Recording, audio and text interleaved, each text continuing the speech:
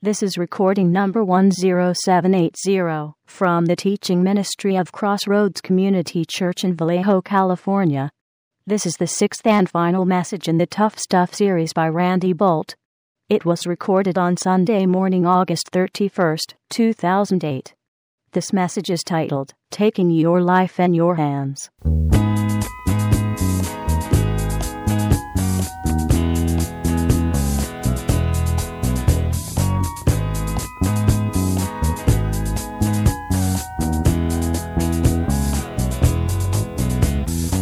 1 Samuel chapter 31, and today we're going to finish our study that we've called Tough Stuff.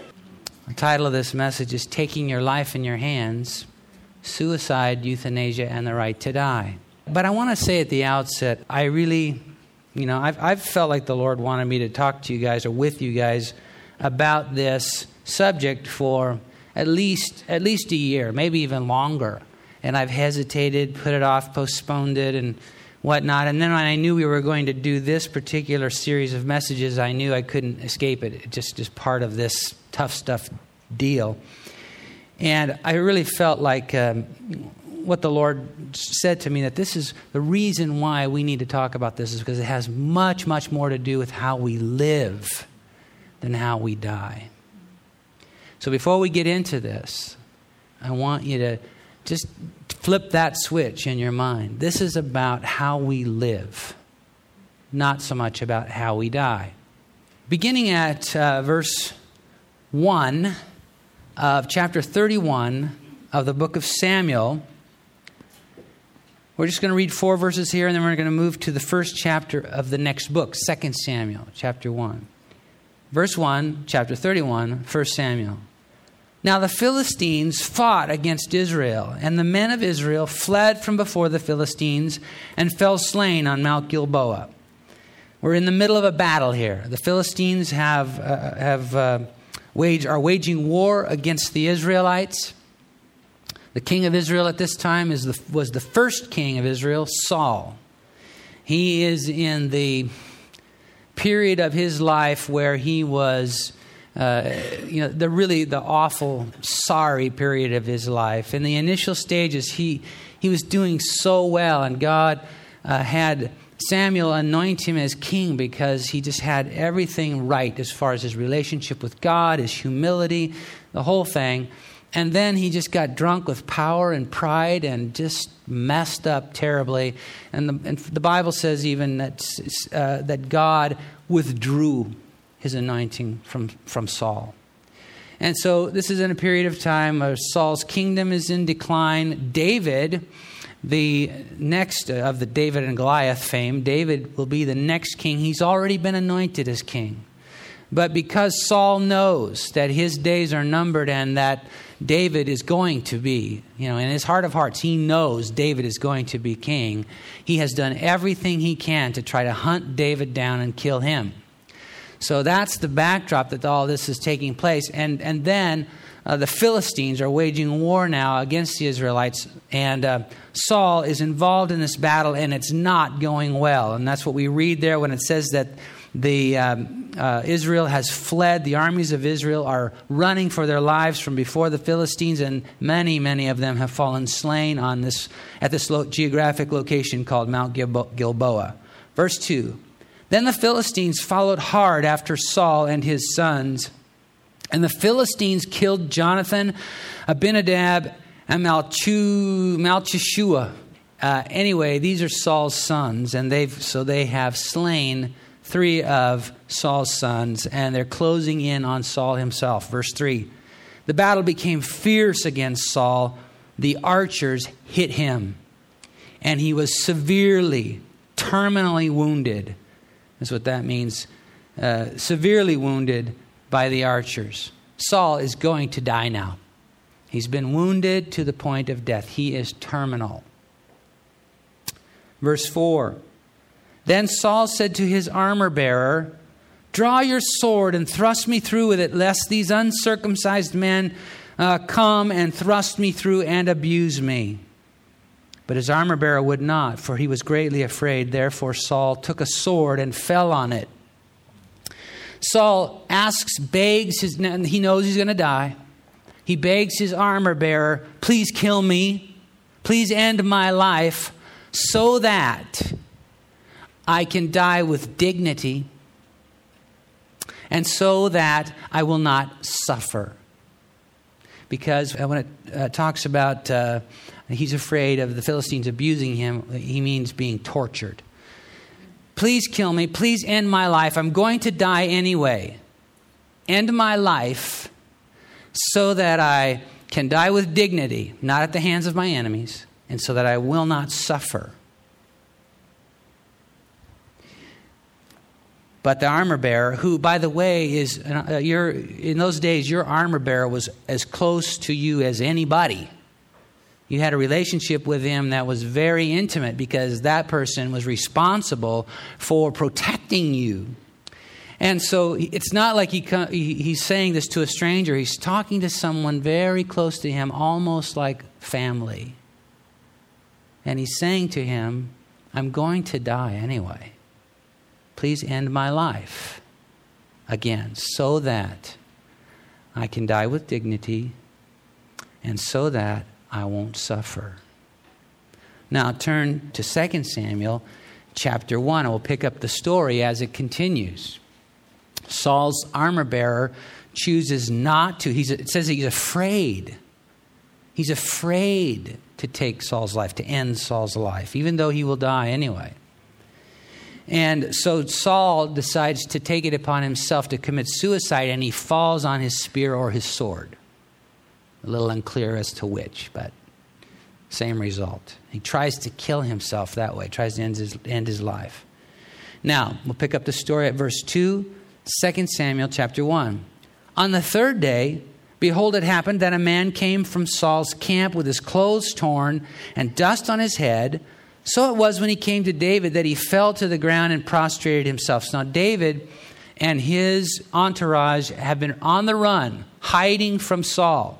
And so this person who has escaped from the battle arena of the Philistines against the Israelites, he's gone and hunted David and sought him. And he falls on the ground. And David said to him, where have you come from?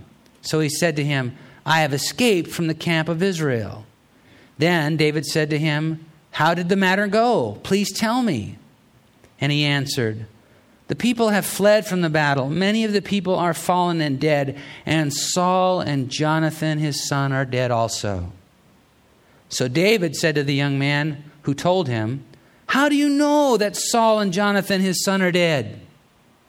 Then the young man who told him said, now listen carefully. As I happened by chance to be on Mount Gilboa, there was Saul leaning on his spear, meaning thrust himself through with his spear. Okay, he's already been mortally wounded by the archers, and he's tried to commit suicide by leaning on his spear.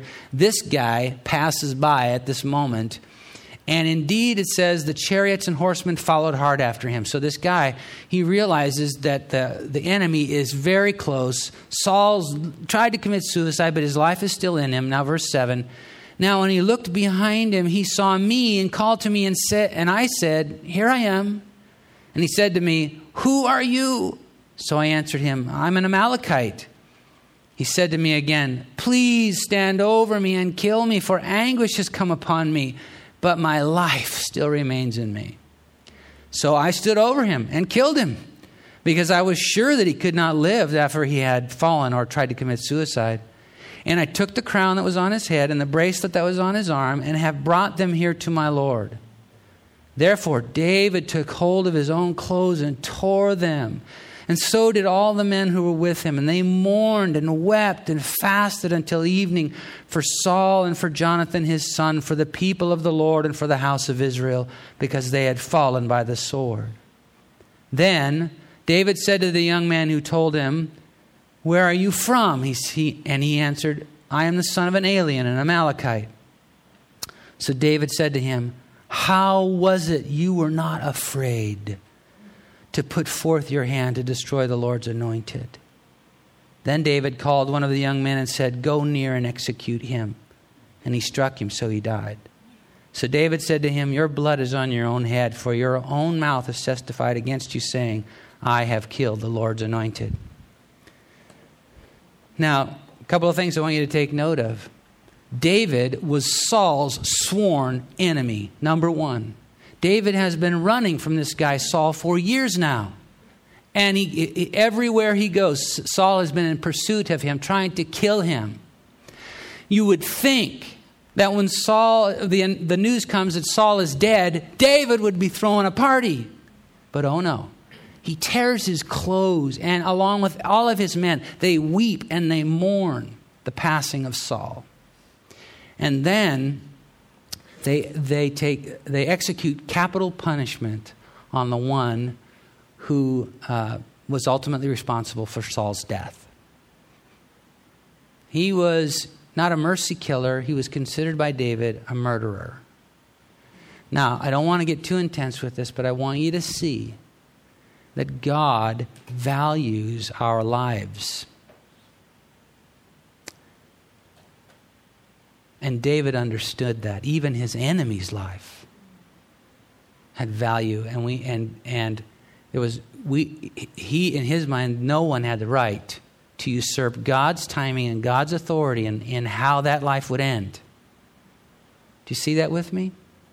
Now let's define some terms.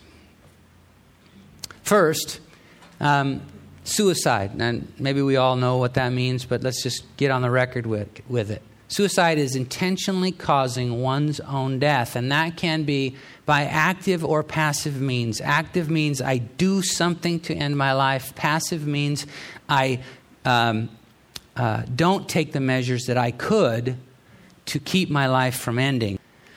Euthanasia is causing the death of someone else who is suffering with a painful, incurable, and or terminal physical condition.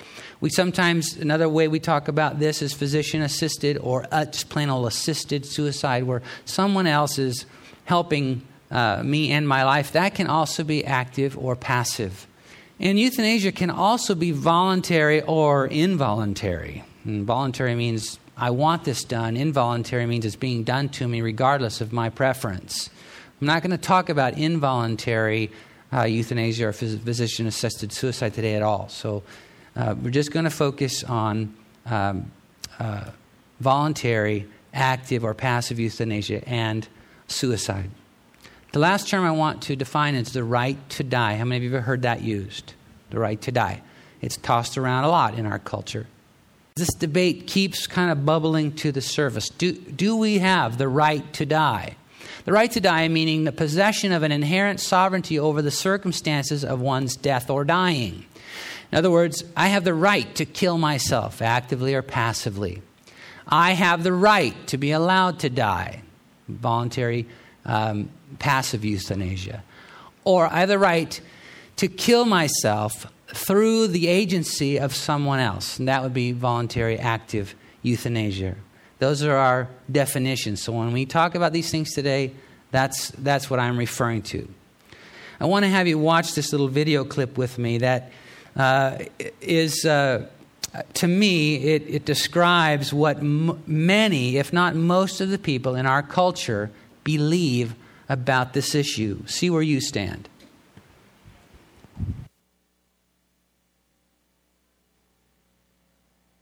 Hello, YouTube. This is a response to Gender Zero, Kevin, and his video, actually a 3-part video, on physician-assisted suicide. He makes a lot of good points, and most of them, of course, are, he says he really likes statistics, are based on statistical analyses and on reports of apparently a medical journal. I just want to approach it from a different angle because I really believe that human beings belong to themselves and that all of us have a perfect right to commit suicide under any circumstances, whatever, if we choose to. Now, before anybody gets too excited about that and says, well, people are depressed and they may change their minds and so forth. Yes, of course. And there need to be a lot of safeguards, especially when you're talking about physician-assisted suicide. Safeguards are certainly necessary. But there are people who are so depressed that they just don't want to face life anymore. It may be a cowardly way to deal with it. Some people think it's the most selfish act possible, and they may be right. But in the long run, I think that we belong to ourselves, not to some God. And this is why I think that the laws exist against suicide. It's against the law to try to commit suicide. They'll take you and put you in prison, which may very much enhance your reasons for wanting to die in the first place, because it is against the law to try to kill yourself. And these laws, whether it's admitted or not, really come from religion.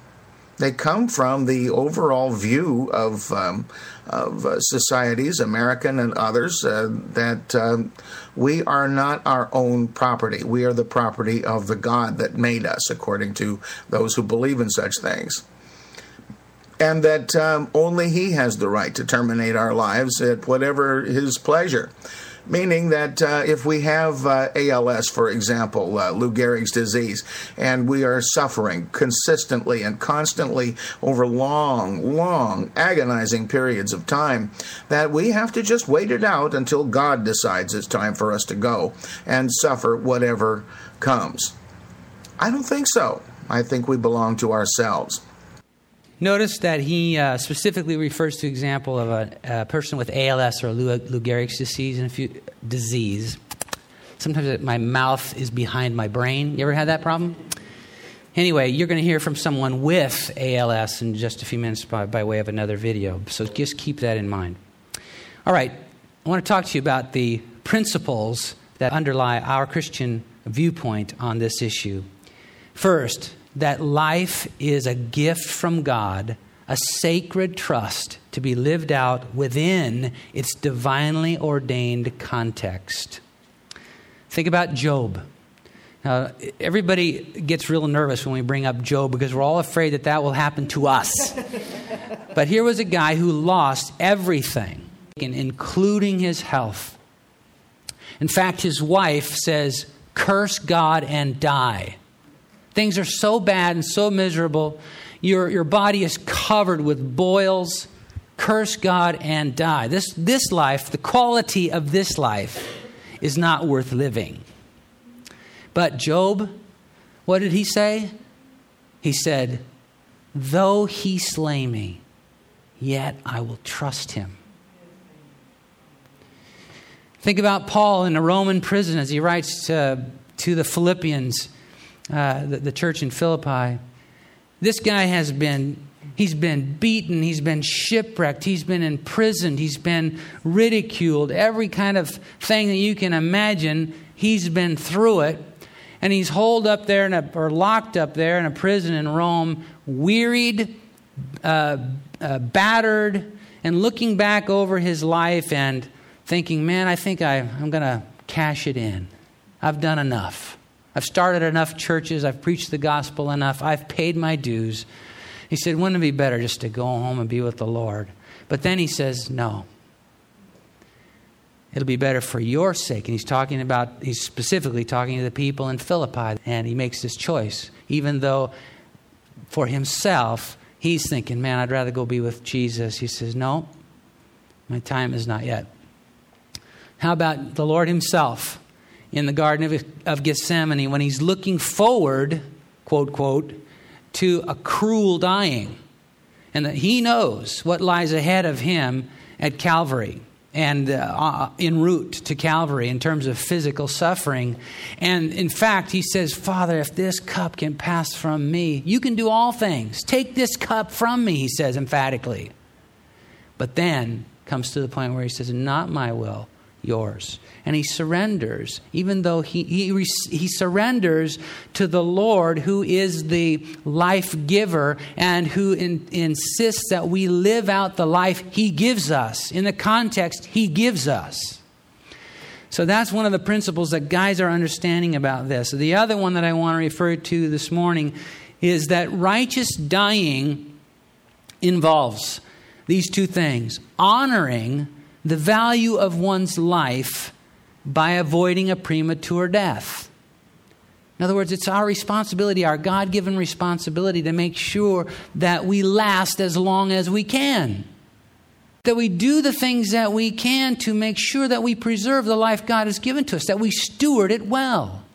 That's a part of what it means to have a Christian understanding about life and about dying. The second part of this, righteous dying, involves honoring God's sovereignty by not attempting to dictate the conditions or timing of death's occurrence. That's part of God's realm as sovereign over us. The one who gave us life, how that life ends is up to him, not me.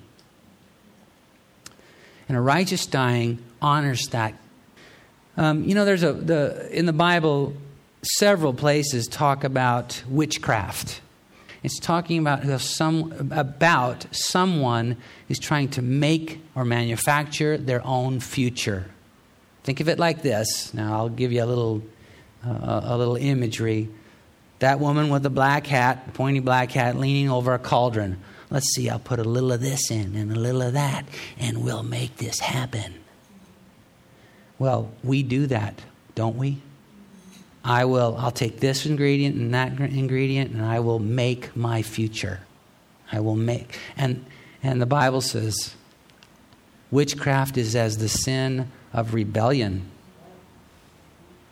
We as believers in the Almighty, we are not manufacturing or creating our own future. I want to show you now, in light of what I just said, another video. This is a man who has the exact condition that was referred to in that other video. He has ALS, and he will die. He's dead now. I want you to see his perspective. And talk about power to the people. Joining us from his home in Kent, Washington, is a man suffering from Lou Gehrig's disease. This former Boeing computer programmer has been told that he has only months to live, but John Payton is using that time to accomplish a mighty task. John, thank you so much for being with us. Thank you for the opportunity. John, first of all, how are you doing? I know you have only a few short months to live. Are you in pain right now as you're doing this interview? No, pain is not normally a component of Lou Gehrig disease. My breathing difficulties give you an indication of what I'm in for.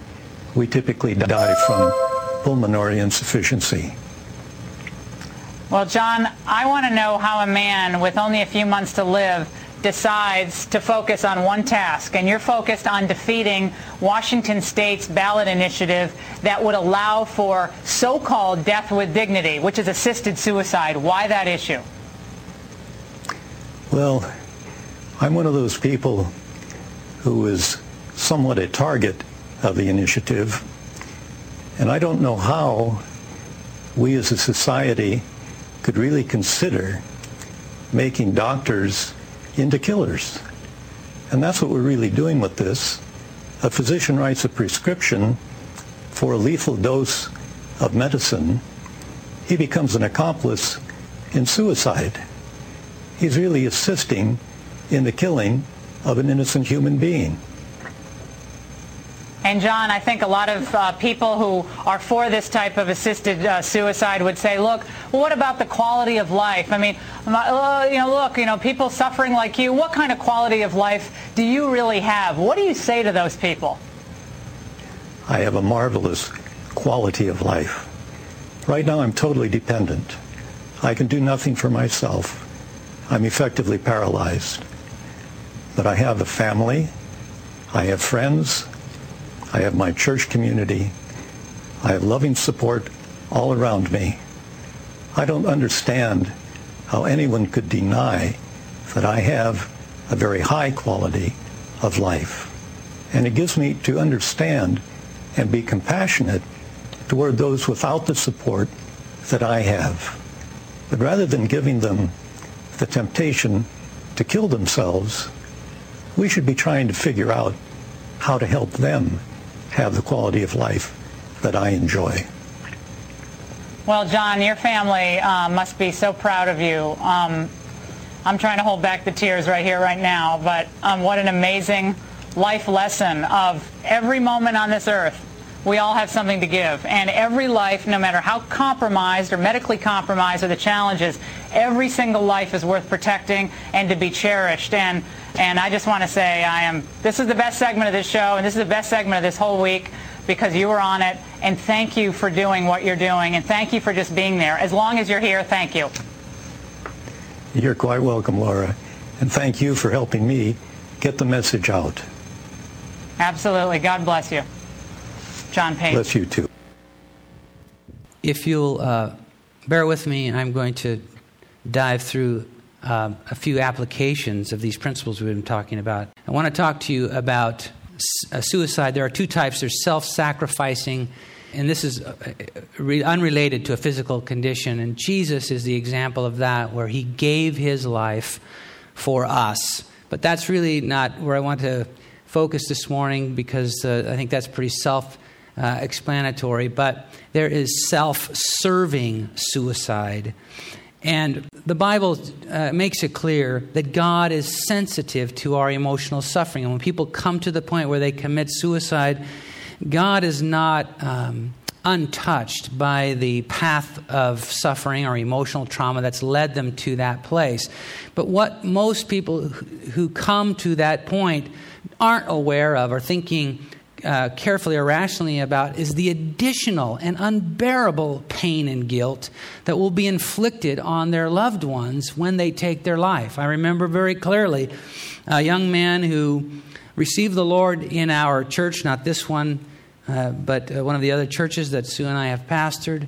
And he had had a long-term struggle with drug addiction. And at the point of him receiving the Lord as his Savior, he was in a recovery program and was doing well and was away from drugs.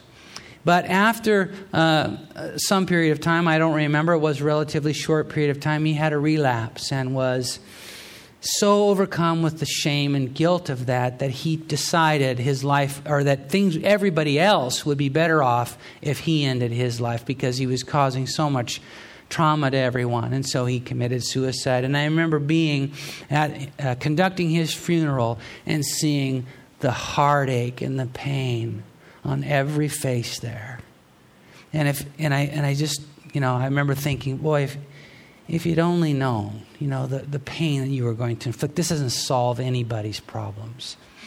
But I want to underscore the fact that suicide in and of itself is not damning. There are those sections of the Church of Jesus Christ that teach that if a person commits suicide, there is no hope for heaven for them. Because suicide is a sin, and because that's your final act, you are locked in a sinful state, and you'll spend eternity in hell. And that's just not how the grace of God works. It's not up to me to make sure that I am current in all my repentance. It's the cross of Christ solved the sin problem. And when I received Jesus as my Savior, it's not that I never sin anymore, but the forgiveness has already been applied to me. So suicide is not necessarily damning, but we never gain God's blessing by usurping or seizing from Him His authority. That's not the route to blessing. And so those who come to that distorted frame of mind where they think that they are somehow going to escape the cruelties of this life and move into some blissful state or unconscious state that will be better than what they have are mistaken. And I don't mean that by saying that a person who is a believer and commits suicide is not going to heaven. I don't mean that, but I want you to consider one more thing, and that is that all of us as believers, The Bible tells us we'll stand before the Lord one day to give an account of how we lived our lives. Not for the sake of judgment, not so that God would pass judgment on us, but for the sake of reward. And the Bible says that everything we've done is going to be laid on the table. The wood, the hay, and the stubble, along with the gold and the silver, And it's going to be tried by fire, and what's left, there will be reward based on that. And for those who have committed suicide and stand there on that day and see so much of what their life could have been go up in smoke, you cannot convince me that there isn't going to be some measure of regret.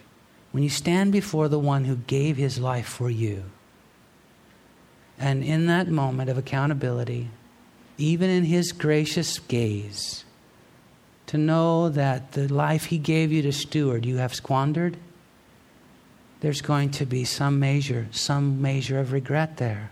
Now the Bible also says that he will wipe away every tear from our eyes.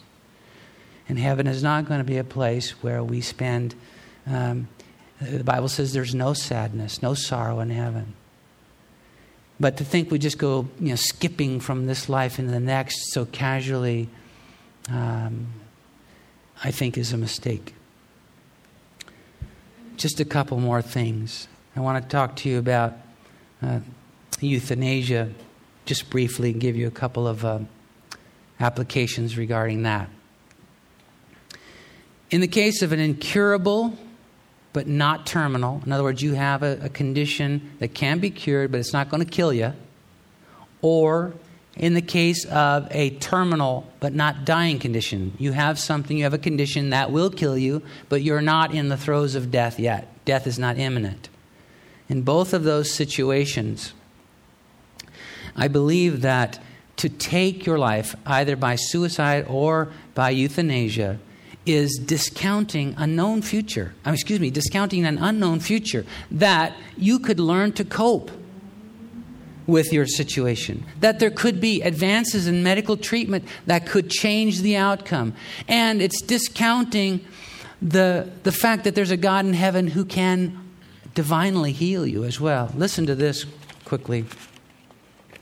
Pick this up from a magazine. When Dax Cowart was critically burned in a propane gas explosion near Henderson, Texas, he begged a passing farmer for a gun with which to kill himself. On his way to the hospital, he pleaded with the medic to let him die. For weeks, his life hung by a thread. For more than a year against his will, he endured excruciating treatment. His right eye and several fingers were removed. His left eye was sewn shut. His pain and his protests were unrelenting. One night, he crawled out of bed to try to throw himself out a window, but was discovered and prevented. That was 17 years ago. Cowart is now a law school graduate, married, living in Texas, and managing his investments. To end your life in these kinds of situations is discounting an unknown future, and it is abandoning a known future. Regardless of your situation, regardless of your circumstances, all of us have a relationship with God to be lived out till He chooses the end. A relationship with God. I may be terminal. I may have a condition that is going to end my life, but in those days, I still have a relationship with God.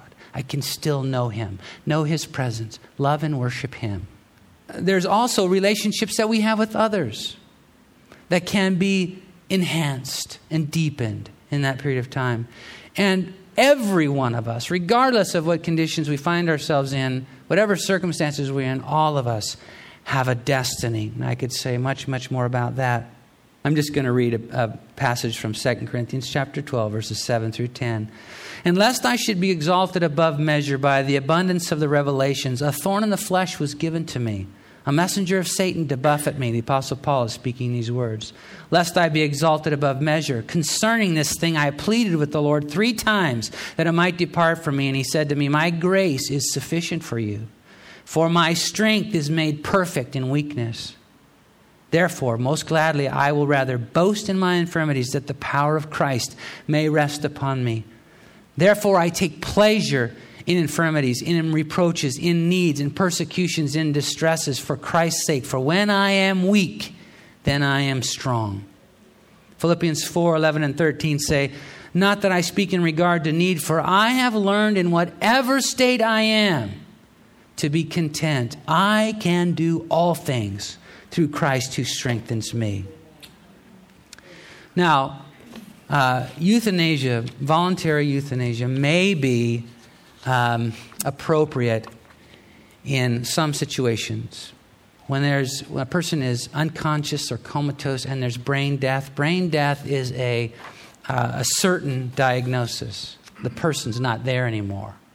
And in that case, it's my opinion, based on the things we've talked about today, that life support should cease, because it'd be akin to me standing up a corpse here, just propping it up against the wall just so you could all see it.